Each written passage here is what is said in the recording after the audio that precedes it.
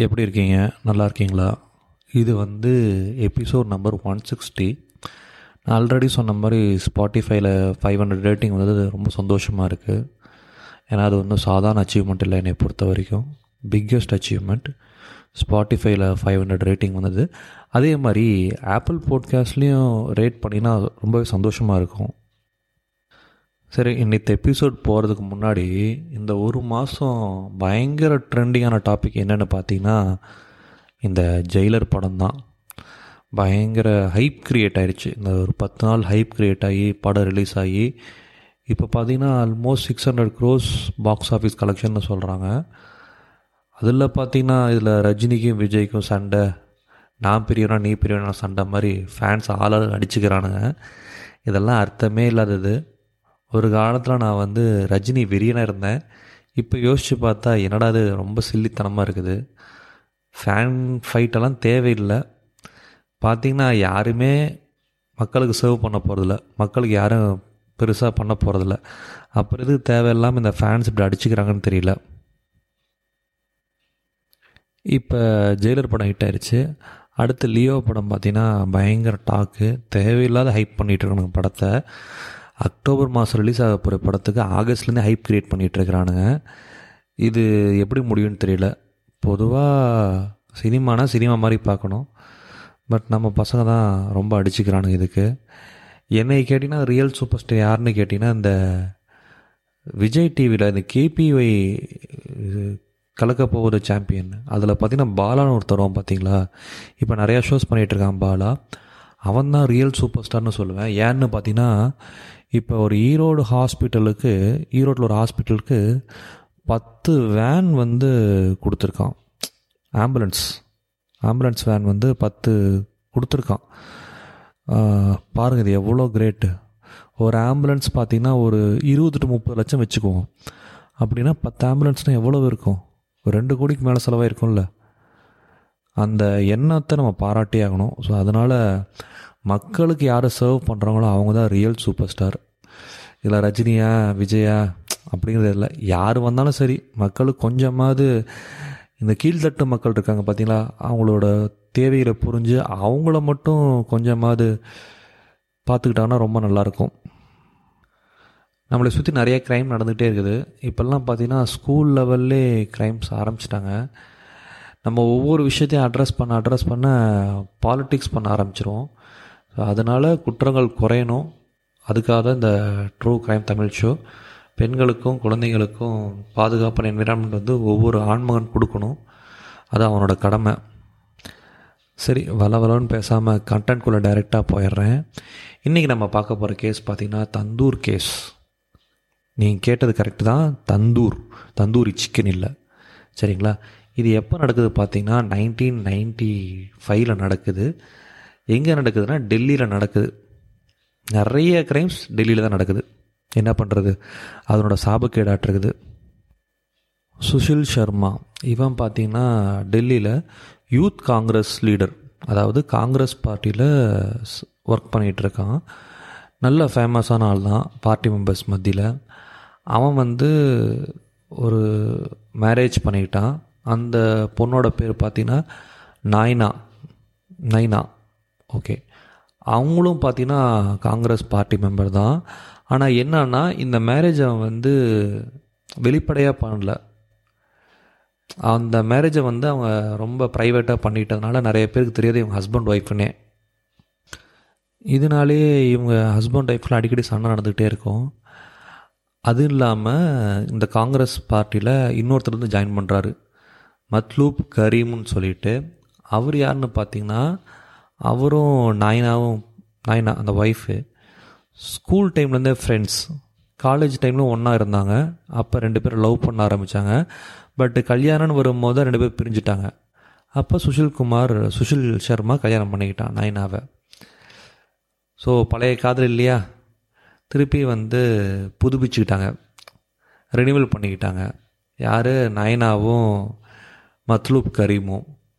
இது கொஞ்ச நாளைக்கு இவனுக்கு தெரியாமல் இருந்தது, சுஷில் சர்மாவுக்கு தெரியாமல் இருந்துச்சு. உண்மை ரொம்ப நாள் இருட்டிலே இருக்காதுல்ல, என்றைக்காவது நான் வெளிச்சத்துக்கு வரும்ல. அந்த மாதிரி இவங்களோட இல்லீகல் ரிலேஷன்ஷிப் வெளியே வந்துச்சு. சுஷில் சர்மா வந்து ரொம்பவே டென்ஷனாகி கண்ணா பின்னான்னு கத்திட்டான் ஒய்ஃபை. சரி இதுக்கப்புறமேட்டு ஒழுங்காக இருப்பான் அப்படின்னு சொல்லிட்டு அவன் பாட்டு வேலைக்கு போயிட்டு வந்துட்டு இருந்தான் பார்ட்டிக்கு. அப்போ என்னாச்சு, ஒரு தடவை ஜூலை 22, 1995 அன்றைக்கி என்ன ஆகுது, வீட்டுக்கு வந்திருக்கான். வீட்டுக்கு வந்தோன்னே ஒய்ஃப் வந்து நயனா வந்து ஃபோன் பேசிகிட்டு வந்திருக்கா. இப்போ நான் பார்த்தோன்னே ஃபோன் டக்குன்னு கட் பண்ணிட்டான்.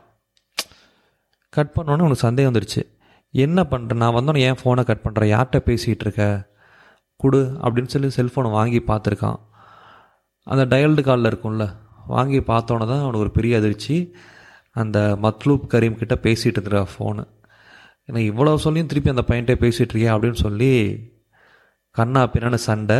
ஒரு கட்டத்தில் என்ன பண்ணிட்டான் சுஷில் சர்மா, அவன் ஒரு கன்னை வச்சுருந்தான். அந்த கன்னை வாங்கி நயனாவோட செஸ்ட்டில் ஒரு புல்லட்டு, அப்புறம் தலையில் ஒரு புல்லட்டு, 2 ஷாட். இப்போ ஒரு சின்ன ஃப்ளாஷ்பேக்கு. இந்த சுஷில் சர்மாவோட அப்பா யாருன்னு பார்த்தீங்கன்னா ஒரு பேங்க்கில் கிளர்க்கு வேலையில் ஒர்க் பண்ணிகிட்டு இருந்தார். ஸோ அவரோட பையன்தான் சுஷில் சர்மா. சின்ன வயசுலேருந்து பாலிட்டிக்ஸ் ரொம்ப இஷ்டம். ஸோ ஸ்கூலில் காலேஜில் எலெக்ஷன்ஸில் பயங்கர ஆக்டிவாக பார்ட்டிசிபேட் பண்ணுவார். அதே மாதிரி காலேஜில் அப்படி ஒரு இன்சிடெண்ட் என்ன நடந்துச்சுன்னா, இவர் வந்து ஒரு கட்சிக்கு நின்னார். ஆப்போசிட்லேயும் பார்த்தீங்கன்னா ஒரு பையன் நின்னா. போஸ்டர் ஒட்டுவாங்களே யூஸ்வலி. அப்போ இவர் என்ன பண்ணுவார், சுஷில் என்ன பண்ணுவார், அந்த போஸ்டர்லாம் கிழிச்சு போட்டுருவாராம்மா. ஸோ அந்தளவுக்கு ஒரு ரகடான பையன். காலேஜிலே முடிச்சுட்டு வெளியே வந்ததுக்கப்புறம் பார்த்திங்கன்னா காங்கிரஸில் வந்து பயங்கரமாக இன்வால்வ் பண்ண ஆரம்பித்தார். அதனால தான் சின்ன ஏஜில் பார்த்திங்கன்னா காங்கிரஸ் யூத் லீடர் பொசிஷன் வந்து இந்த பார்ட்டி கொடுத்தாங்க. ஸோ அந்தளவுக்கு வந்து இவர் பாலிட்டிக்ஸில் அவ்வளோ இன்ட்ரெஸ்டாக இருந்தவர் சுஷில் சர்மா. இப்போ இந்த அம்மாவோட ஃப்ளாஷ்பேக், நயனாவோட ஃப்ளாஷ்பேக் பார்த்திங்கன்னா அவங்களும் வந்து லோவர் மிடில் கிளாஸ் ஃபேமிலி தான். அந்த அம்மாவுக்கு வந்து சீக்கிரமாக பணக்காரன் ஆகணும் அப்படின்ட்டு ஒரு ஆசை. ஏன்னா அவங்க அப்பா வந்து ஒரு சின்ன கடை வச்சு பொழப்பு ஓட்டிகிட்டு இருந்தார். அதனால் இந்த அம்மா எப்படியாவது நான் பாலிட்டிக்ஸ் இறங்கி அதில் பெரிய ஆளாகணும் அப்படின்னு ஒரு பெரிய ஆம்பிஷனை வச்சுருந்தாங்க இந்த அம்மா நயனா. காலேஜ் படிக்கும்போது அந்த கரீமுங்கிற பையனை லவ் பண்ணான் பார்த்தீங்களா. முஸ்லீம் ஹிந்து பிரச்சனைனால இந்த மேரேஜ் பிரேக்கப் ஆச்சு. மேரேஜே நடக்கலை. அப்புறமேட்டு தான் வந்து சுஷில் சர்மாவை கல்யாணம் பண்ணாங்க. பட் அதுக்கப்புறம் தான் கதையை நான் சொல்லிட்டேனே, இப்போ கதையை திருப்பி கண்டினியூ பண்ணுறேன். சரி இப்போ ப்ரெசண்ட்டுக்கு வருவோம். 2 புல்லட் போட்டானா, சரி ஃபஸ்ட்டு ஆற்றுல தூக்கி போடலான்னு டிசைட் பண்ணான். ஆனால் பயங்கரமான டிராஃபிக் அந்த பிரிட்ஜெல்லாம். ஸோ அதனால் அந்த இடத்துக்கு இவனால் போக முடியாது. செகண்ட் என்ன பண்ணனா, இவனோட ஃப்ரெண்டு ஒருத்தர் இருக்கான் குமாருன்னு சொல்லிட்டு, அவன் வந்து ஒரு ரெஸ்டாரண்ட் வச்சுருக்கான். சரி ஒரு பிளான் பண்ணுறான். அவன் ஃப்ரெண்டுக்கு கால் பண்ணி நான் இப்போ நடந்த விஷயத்த சொல்லிவிட்டு நான் உடனே ரெஸ்டாரண்ட் வரேன், எல்லா எம்ப்ளாயீஸுக்கும் வீட்டுக்கு அனுப்பிச்சிரு அப்படின்னு சுஷில் சர்மா சொன்ன உடனே அதுக்கேற்ற மாதிரி குமாரும் என்ன பண்ணுறான், அந்த ஸ்டாஃப் மெம்பர்ஸ்லாம் இருப்பாங்க பார்த்தீங்களா, ஹோட்டல் ஸ்டாஃப் மெம்பர்ஸ், அவங்களெல்லாம் உடனே வீட்டுக்கு அனுப்பிச்சிட்றான். வீட்டுக்கு அனுப்பிச்சிட்டு இப்போ கடையில் அவன் மட்டும் இவனுக்காக வெயிட் பண்ணிகிட்ருக்கிறான். சுஷில் சர்மா அந்த நயனாவை ஒரு மூட்டையில் கட்டி வண்டியில் டிக்கியில் போட்டு ஹோட்டலுக்கு கூட்டிகிட்டு வர்றான். குமார் இவனுக்காக வெயிட் பண்ணிகிட்ருக்கான். வந்த உடனே 2 பேரும் பேசுகிறாங்க என்ன பண்ணலாம் அப்படின்னு சொல்லும்போது, இந்த தந்தூர் அடுப்பு இருக்குது பார்த்தீங்களா, அதில் தான் இந்த சிக்கன் பண்ணுவாங்க. அது எப்படி இருக்குன்னா டெலிகிராமில் ஃபோட்டோ போட்டிருக்கேன், அதை பார்த்துக்கோங்க. அந்த தந்தூர் அடுப்பில் வந்து வச்சு பாடியை எரிச்சிடலாம் அப்படின்னு முடிவு பண்ணுறாங்க 2 பேரும். என்ன பண்ணுறாங்க, ஒய்ஃபுன்னு கூட பார்க்காம அந்த பாடியை துண்டு துண்டாக வெட்டுறாங்க. வெட்டி அந்த தந்தூர் அடுப்பில் போட்டு பாடியை எரிக்க ஆரம்பிச்சிட்றாங்க 2 பேரும், குமாரும் சுஷிலும். என்ன தான் இருந்தாலும் ஒரு கட்டின பொண்டாட்டிக்கு இவ்வளோ கொடூரமான சாவையாக கொடுக்கறது. சரி அந்த சைடில் பேட்ரோல் பண்ணிகிட்ருக்க ஒரு கான்ஸ்டபிள் என்ன பண்ணியிருக்கான், அந்த வழியாக வந்திருக்கான். ஹோட்டல் மட்டும் அன்டைமில் லைட் எரிஞ்சிட்டு இருந்துக்குது. உடனே கூப்பிட்டு கேட்டிருக்கான். கேட்கும் போது சொல்கிறாங்க, இல்லை எங்களோட பழைய போஸ்டர்ஸ் எல்லாம் இருக்குது, சுஷில் சர்மா வந்து சொல்லி நான் இன்ட்ரடியூஸ் பண்ணிட்டான், நான் வந்து ஒரு காங்கிரஸ் லீடரு, பழைய போஸ்டர்லாம் இருக்குது, அதெல்லாம் வந்து நாங்கள் எரிச்சிட்ருக்கோம் அப்படின்னு சொன்ன உடனே அந்த கான்ஸ்டபிள் அதை நம்பிட்டு அப்படியே கிளம்பி போயிட்டான். திருப்பி கொஞ்ச நேரத்தில் என்ன ஆகுது, அந்த ஹோட்டல் பக்கத்துலேருந்து யாரோ ஒரு அம்மா கத்துற சத்தம் கேட்குது. நெருப்பு நெருப்பு அப்படின்னு சொல்லி யாரோ கத்துற சத்தம் கேட்டோடனே அந்த கான்ஸ்டபிள் வேக வேகமாக அந்த ஹோட்டலுக்கு ஓடி வர்றான். இந்த தடவை அந்த கான்ஸ்டபிள் வந்து யார் பேச்சையும் கேட்காம ஹோட்டல் கதவை திறந்து உள்ளே போய் கிச்சனில் போய் பார்க்குறான். பார்த்தா ஏதோ ஒன்று எரிஞ்சுக்கிட்டே இருக்குது. கை கால் தனித்தனியாக உட்காந்து அந்த அடுப்பில் எரிஞ்சிட்ருக்குது. அது பார்த்தோன்னே அவனுக்கு தூக்கி வாரி போட்டுருச்சு கான்ஸ்டபிளுக்கு. அந்த கான்ஸ்டபிள் அந்த இன்சிடெண்ட் அப்படியே வந்து ஒரு டிவி சேனலுக்கு வந்து பேட்டி கொடுக்குறான். எப்படி கொடுக்குறான்னா, open quotes, I felt my hair stand on the end. We found a human body in the embrace. It seemed to be that a woman whose leg from the side of foot were partially burned. Her intestines spilled out. Closed quote. இது ஆக்சுவலாக ஹிந்தியில் தான் பேசியிருப்பான்னு நினைக்கிறேன் எனக்கு கண்டிப்பாக. இவனுங்க article எழுதுகிறவனுங்க என்ன பண்ணுறானுங்க, அது ஹிந்தியை வந்து இங்கிலீஷ் ட்ரான்ஸ்லேஷன் பண்ணிட்டானுங்க. அது அப்படியே தெரிஞ்சுது. சரி, நான் கதையை கண்டினியூ பண்ணுறேன். இந்த போலீஸ்காரன் பார்த்தோன்னே என்ன பண்ணிட்டான், குமாரை அரெஸ்ட் பண்ணிட்டான். சுஷீலா அரெஸ்ட் பண்ணும்போது சுஷீலா அந்த இடத்துல எஸ்கேப் ஆகி கார் எடுத்துகிட்டு எஸ்கேப் ஆகிட்டான். இந்த கேஸ் வந்து பயங்கர ஹாட் நியூஸ் ஆகுது. அப்புறம் வந்து இவனை பிடிச்சாகணும்னு சொல்லி போலீஸ் வந்து டீம் வைஸ் பிரித்து நிறைய இடத்துக்கு அனுப்புகிறாங்க. ஆனால் சுஷீல் என்ன பண்ணுறான், அவனும் அவனோட லாயரும் சேர்ந்து ஆன்டிசிபேட்டரி பெயில் வாங்கிக்கிறாங்க. வாங்கிட்டு கோயில் கூடமாக சுற்றிட்டு இருக்கிறாங்க. ஒவ்வொரு கோயிலுக்கெல்லாம் போய் சுற்றிட்டு கடைசியாக பார்த்தீங்கன்னா பெங்களூர் போலீஸ் ஸ்டேஷனில் சரண்டர் ஆகிடுறான் சுஷீல் என்ன சொன்னால், ஃபஸ்ட்டு இந்த கொலையை நான் பண்ணவே இல்லை, இது வந்து எதிர்கட்சிக்காரன் சதி, வழக்கம் போல் நம்ம பார்ப்போம்ல அந்த மாதிரி எதிர்கட்சிக்காரன் சதியினால தான் இந்த கேஸ் என் மேலே வந்துருக்குது, எனக்கு இந்த கொலைக்கு சம்மந்தமே இல்லை அப்படின்னு சொல்லி வாதாடி இருக்கிறான். பட் அவனுக்கு எகெயின்ஸ்டாக நிறைய எவிடன்ஸ் இருக்குது. ஃபோன் ரெக்கார்டு, குமாரோட ஸ்டேட்மெண்ட்டு, இதெல்லாம் பார்த்து அவனுக்கு வந்து 2003 வந்து கோர்ட் ஒரு வெர்டிக்ட் கொடுக்குறாங்க. ஆனால் எனக்கு இன்னமும் டங்கு ரோல் ஆகிட்டே இருக்குதுங்க. ஒரு கதையை ஃபுல்லாக ஃப்ளோவில் சொல்லவே முடியல. சரி, கண்டினியூ பண்ணுறேன். சரி, எதுங்க விட்டேன். வேர்டிக்ட் என்ன வேர்டிக்ட்னு பார்த்தீங்கன்னா, டெத் பெனால்ட்டி கொடுத்துட்றாங்க. அவன் என்ன பண்ணுறான், சுஷில், அவன் தான் பொலிட்டீஷியன் ஆச்சு. இன்னைக்கு காசு இருக்கிறவன் தான் இந்த உலகம். அவன் சொல்கிறான் இந்த உலகம் கேட்கும். சுப்ரீம் கோர்ட்டுக்கு போகிறான்.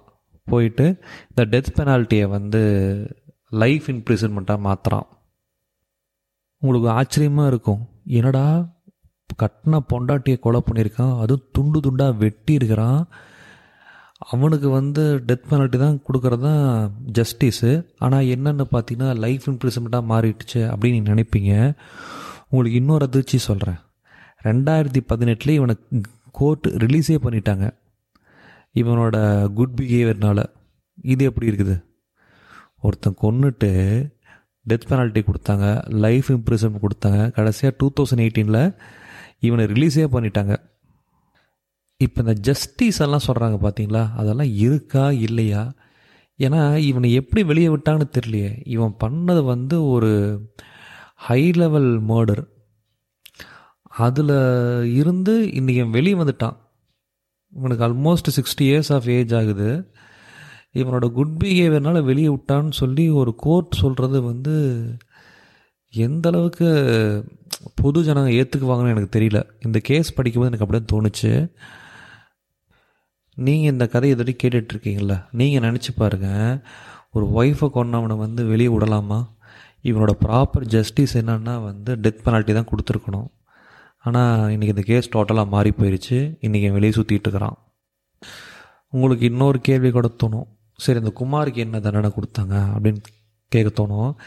இவனையே வெளியே விட்டுட்டாங்க, அந்த குமாரை மட்டும் உள்ளே வச்சுட்டு வச்சுருக்க போகிறாங்க, அவனே வெளியே விட்டாங்க. ஸோ கொலை பண்ணவனும் கொலைக்கு ஹெல்ப் பண்ணவனும் 2 பேருமே ஜாலியாக தான் சுற்றிட்டு இருக்கிறாங்க. இந்த கேஸை பற்றி நீங்கள் என்ன தெரிஞ்சுக்கணுன்னா, தந்தூர் கேஸ் இல்லாட்டி சுஷில் சர்மா இல்லாட்டி நைனா சுஷில் சர்மா இந்த மாதிரி நேமை போட்டு ப்ரௌஸ் பண்ணிங்கன்னா கண்டிப்பாக இந்த கேஸோட டீட்டெயில் கிடைக்கும். நீங்கள் அதை பார்த்து இந்த கேஸை நீங்கள் இன்னும் எக்ஸ்ப்ளோர் பண்ணிக்கலாம். ஐ திங்க் கேஸ் உங்களுக்கு பிடிச்சிருக்குன்னு நினைக்கிறேன். பிடிச்சிருந்தா என்ன பண்ணோம், 5 star ரேட்டிங் கொடுங்க. கொடுக்கவே மாட்டேன், அடம் பிடிக்காதீங்க. 5 star ரேட்டிங் கொடுத்தீங்கன்னா தான் புது யூஸர் வந்து என்னோடய எபிசோடை கேட்பான். இந்த கதையில் மாரல் ஆஃப் தி ஸ்டோரின்னு ஒன்று சொல்லணுன்னா, ஒருத்தங்க நம்மளை வேண்டான்னு நான் நினச்சாங்கன்னு வச்சுக்கோங்க, நம்ம வந்து அதை போய் நோண்டிகிட்டு இருக்கக்கூடாது. அவங்க யார் நம்மளை வேணான்னு சொல்கிறதுக்கு? நம்ம அவங்கள வேணான்னு தூக்கி போட்டு போயிடணும். சரியா? ஒரு படத்தில் சந்தானம் சொல்லுவான், வந்தால் நல்லா பார்த்துக்க, வரலையா நல்லா போ, ஜாலியாக இரு அப்படின்னு வாழ்த்தி விட்டு அனுப்பிச்சுட்ற வேண்டியது தான். இந்த பசங்க நிறையா ஸ்ட்ராங் மைண்ட் வேணும். ரிஜெக்ஷன், நோ, இதெல்லாம் அக்செப்ட் பண்ணிக்கணும்.